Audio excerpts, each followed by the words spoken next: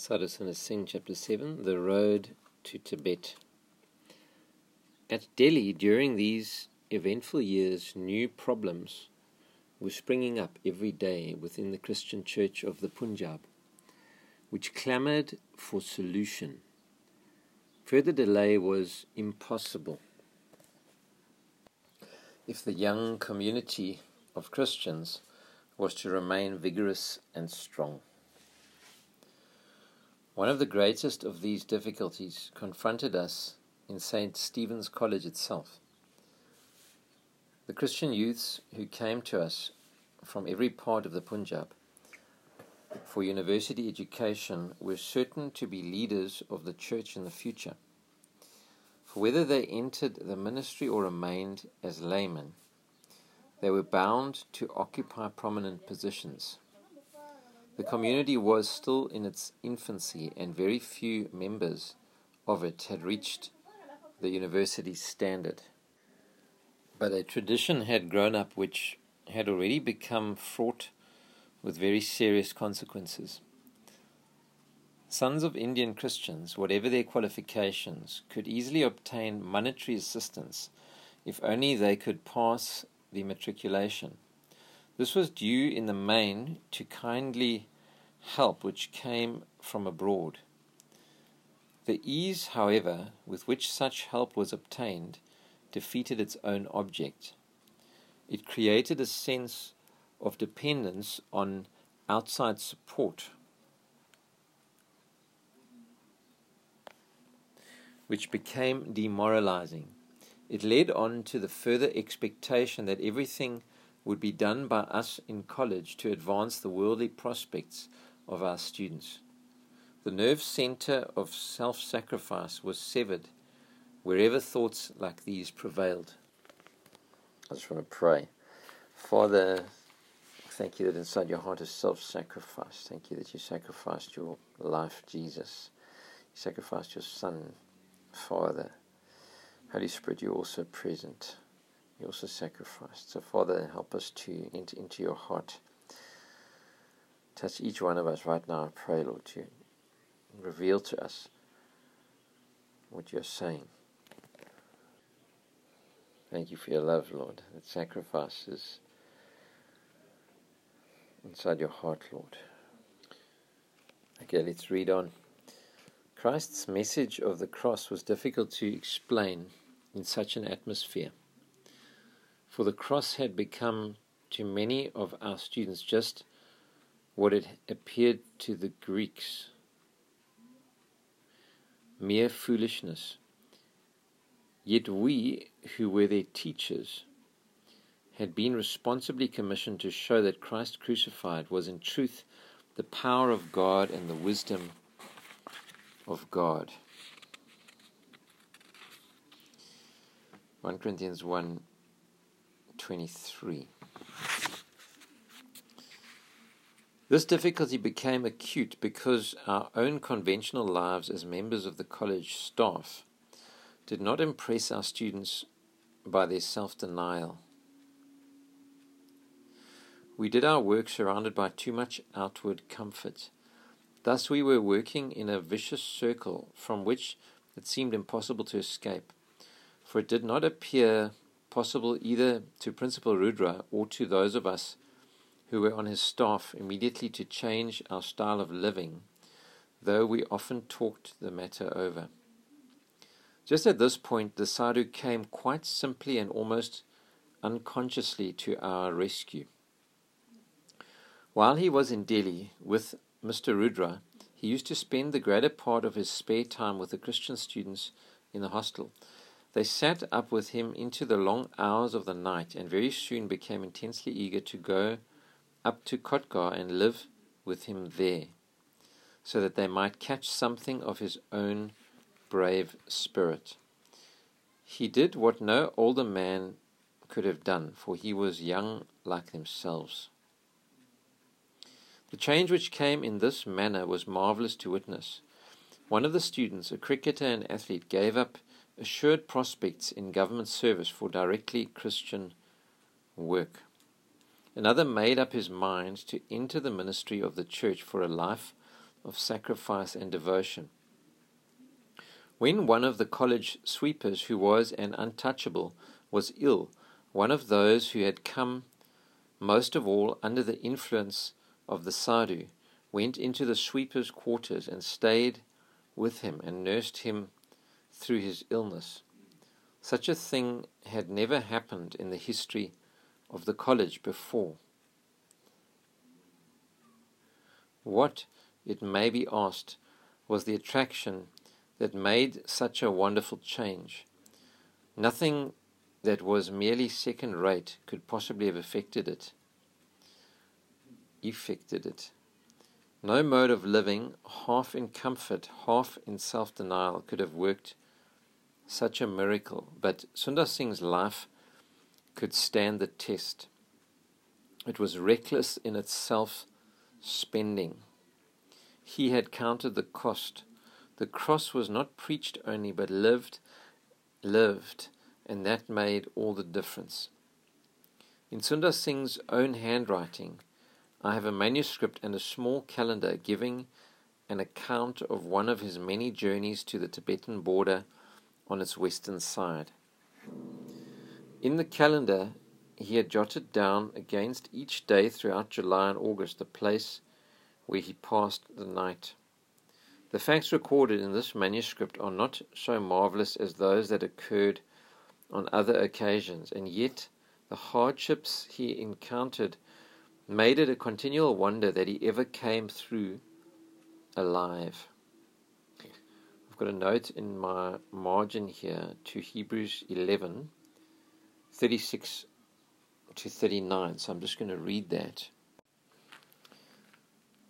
And others experienced mockings and scourgings, yes, also chains and imprisonment. They were stoned, they were sawn in two, they were tempted, they were put to death with a sword. They went about in sheepskins, in goatskins, being destitute, afflicted, ill-treated, men of whom the world was not worthy, wandering in deserts and mountains and caves and holes in the ground. And all these, having gained approval through their faith, did not receive what was promised. Verse 40. Because God had provided something better for us, so that apart from us they should not be made perfect. So we are interwoven with them. Tertullian said, the blood of the martyrs is the seed of the church. So we are bearing fruit because of their blood and their sacrifice. With everything, of course, pointing back to the blood and the sacrifice of Jesus Christ himself. The eternal blood, the eternal sacrifice. It was the story of journeys like these, simply told by the Sadu himself, which kindled the hearts of the students at Delhi as they sat listening to him halfway through the night. This special journey took place in 1919 and was therefore later than those college days which I've been recalling. But the record is typical of all the earlier journeys also, and may well be taken as an example. At the beginning of July, he writes, I set out for Tibet by the Hindustan-Tibet road, taking a Tibetan Christian with me, whose name was Taniyat. We started from Kotgar, which is nearly 130 miles from the border. He then mentions different villages at which he stopped to proclaim the gospel of Jesus to the people, until at last he came to the border of Tibet. There were only shepherds to be seen for many miles around across the border, and no human habitation. Therefore both of them were obliged to sleep in the open. Farther on, the cold became intense, especially at nights, for they were climbing over a very difficult pass. Many people had actually died in the snow which lay on the ground throughout the year. The pass itself rose to nearly 19,000 feet, and they saw 3 dead bodies on the road. When they crossed the pass at that high altitude, they found their breathing becoming difficult, and the beating of their hearts sounded with a heavy thud in their ears. Glaciers had to be crossed with crevasses, but by God's good grace they both came through in safety. When they had reached a village called Mud on the other side, they were received with great kindness. The head man of the village brought the chief Lama to come and take food with the Sadu. He knew a little Hindustani and heard the word of God with gladness. Other people also were ready to listen to the gospel. Thus they went on from one village to another until they reached a Tibetan monastic center called ch.7, where there was a temple with 400 lamas. They remained with the head lama for 2 days. Although, writes the Sadu, he did not put us to any suffering, yet he carried on a great controversy with us. Sundar Singh then goes on to explain the various kinds of dangers and difficulties encountered on their forward journey. The currents of the rivers, which had to be crossed on foot. They were often very fast, and great boulders were continually washed down, which made even swimming difficult. In the icy water, the body of the swimmer became quite numbed. Taniyat was very nearly drowned. There was also continual trouble about food. Only tea was provided, which was drunk with salt and butter, and along with this they were given parched barley. Sometimes, writes Sadu quaintly, the barley is prepared in such a way that even a horse or a mule will not touch it. Then he adds the following significant words. There's only one comfort in the middle of all these troubles. They are all endured for the sake of the cross. For my sake, Christ left heaven and endured the suffering of the cross. If I, for his sake, in order to save souls, have left India and have come to Tibet, that is no great matter. But if I did not go, that would be sad indeed, for it was surely my duty to go. He found the houses of the Tibetans very small and dirty. The people themselves were dirty also, and their clothes made of wool became quite black with dirt, because they were never washed. When the Sadhu went to clean his own clothes in a stream, the people looked on with wonder. The chief Lama rebuked him for it, saying, "There's no harm in evil people washing their clothes. But for holy men to wash, that is a very bad thing indeed." Though they had many hardships to encounter on this journey, they did not have such trials to bear as had been met with on other occasions. The Lamas, instead of persecuting them, received them in a friendly manner. They gave them, as usual, salted tea with butter and parched barley for their food, and helped the Sadhu in other ways. He relates with a touch of humor how one day a kindly Lama, seeing that he had some trouble because his hair was too long, took a big instrument with which wool was cut off the sheep's backs and used it on his head. We went on from Kiwa, he relates, and had good opportunities of preaching in other villages. But the people were very few in number. Thieves and robbers also abound, keeping the countryside in a state of panic. One good man said to me, "You ought not to go about without a sword or a gun, for this is a dreadful place to live in, and many people have been murdered." "I have only my Bible and my blanket," I replied. "The word of God is my sword. The Lord of life is with me, and he will deliver me." Through the mercies of God, I came out of it all quite safely. In that panic-stricken region, I preached the word of God. Indeed, those very robbers who had committed murders came in and stayed with us, and did not do us the least bit of harm. Yet there were actually people present there who had lost a leg or a hand through the cruelty of these bandits, who had mutilated them in this manner. Others had even been murdered, but the Lord brought us through in safety. The Sadu notices that in spite of their addiction to violence and their dirty way of living, the Tibetans are at heart a very kindly and religious folk. The custom of each family was to make the eldest son carry on the work of the house, while the rest of the sons became lamas. He mentions also the famous Tibetan hermits, some of whom he actually visited.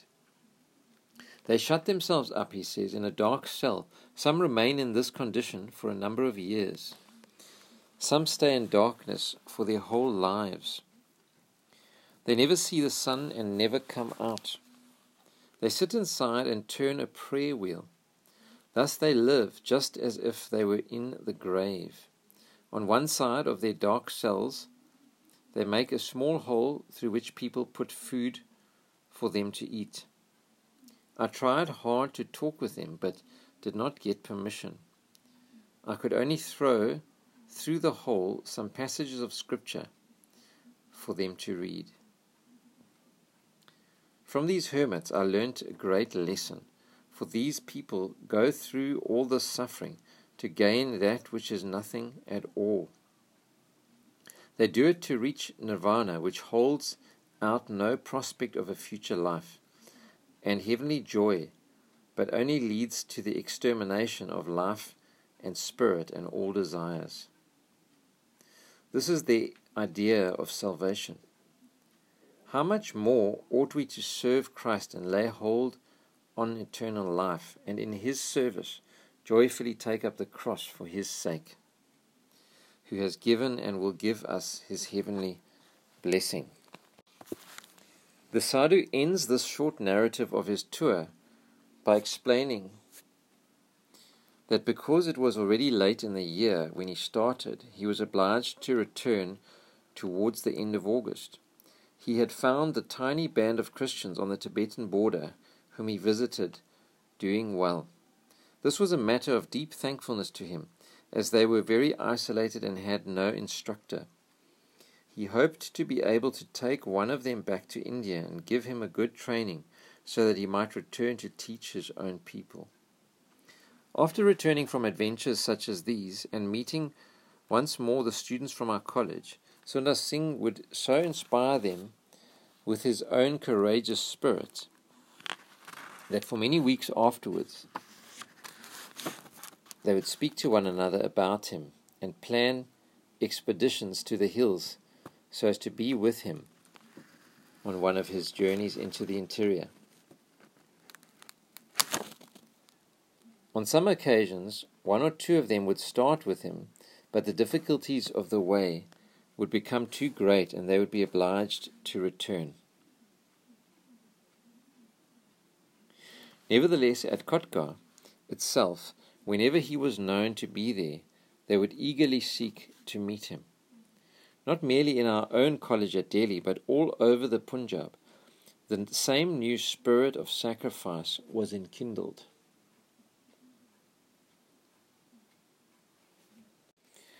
During the time when he lived a retired life of study in the divinity school at Lahore, young men, Christian and non-Christian, used to come to him for spiritual help and counsel.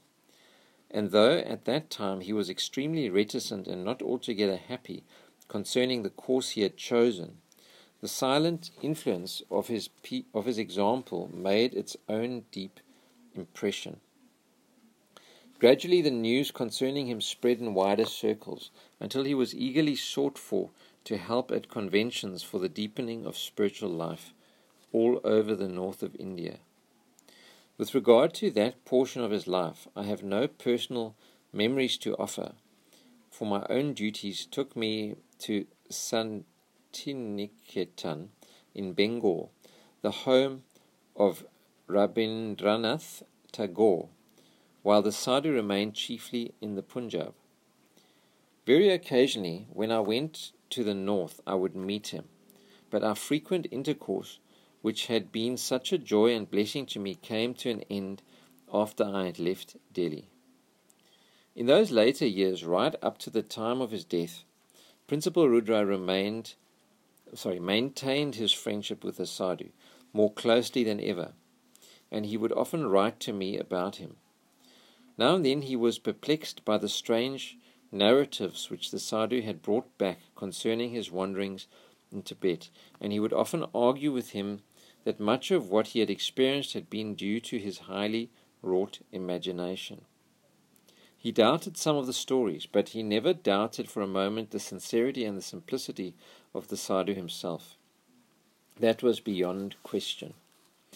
After I had left Delhi, Lala Kub Ram, a science professor of St. Stephen's College, often accompanied Principal Rudra to Kotka. During their visits, they had ample opportunities of meeting the Sadu and talking over these mysterious incidents with him, thus getting to know more clearly his own point of view concerning the supernatural world. While they differed from him in certain important aspects, they both rejoiced to find that after his visits to the West in 1920 and 1922, when he had become world famous, his love for Christ had grown still deeper than before, and his humility had become more profound than ever. He had also ceased to speak in public about what he had seen in ecstatic visions, and confined himself to the simplest gospel message. Sushil Rudra passed away in August 1924. He suffered from a long and painful illness, very patiently borne, wherein his courageous bearing of pain seemed to make him gentler than ever. He was at Solan when the end came, in the midst of those same similar hills which he had learnt to love.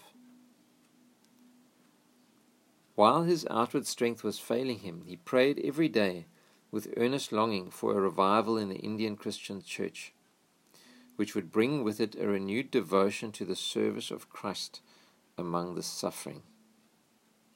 All through these last days I was able to be with him, and it was touching to witness how this longing increased while his bodily strength decayed. Rudra's grave is in the Himalayan hills, and it would now seem almost certain that the Sadu also met his death in the recesses of the Himalayas. To both of them, the one passion of their lives which carried them through every humiliation was the love of Christ. If they have been able to implant this in the hearts of the young Indian Christians who looked up to them for guidance and example, they will not have lived in vain. Here ends chapter 7, entitled The Road to Tibet. The next chapter is chapter 8, The Way of the Cross.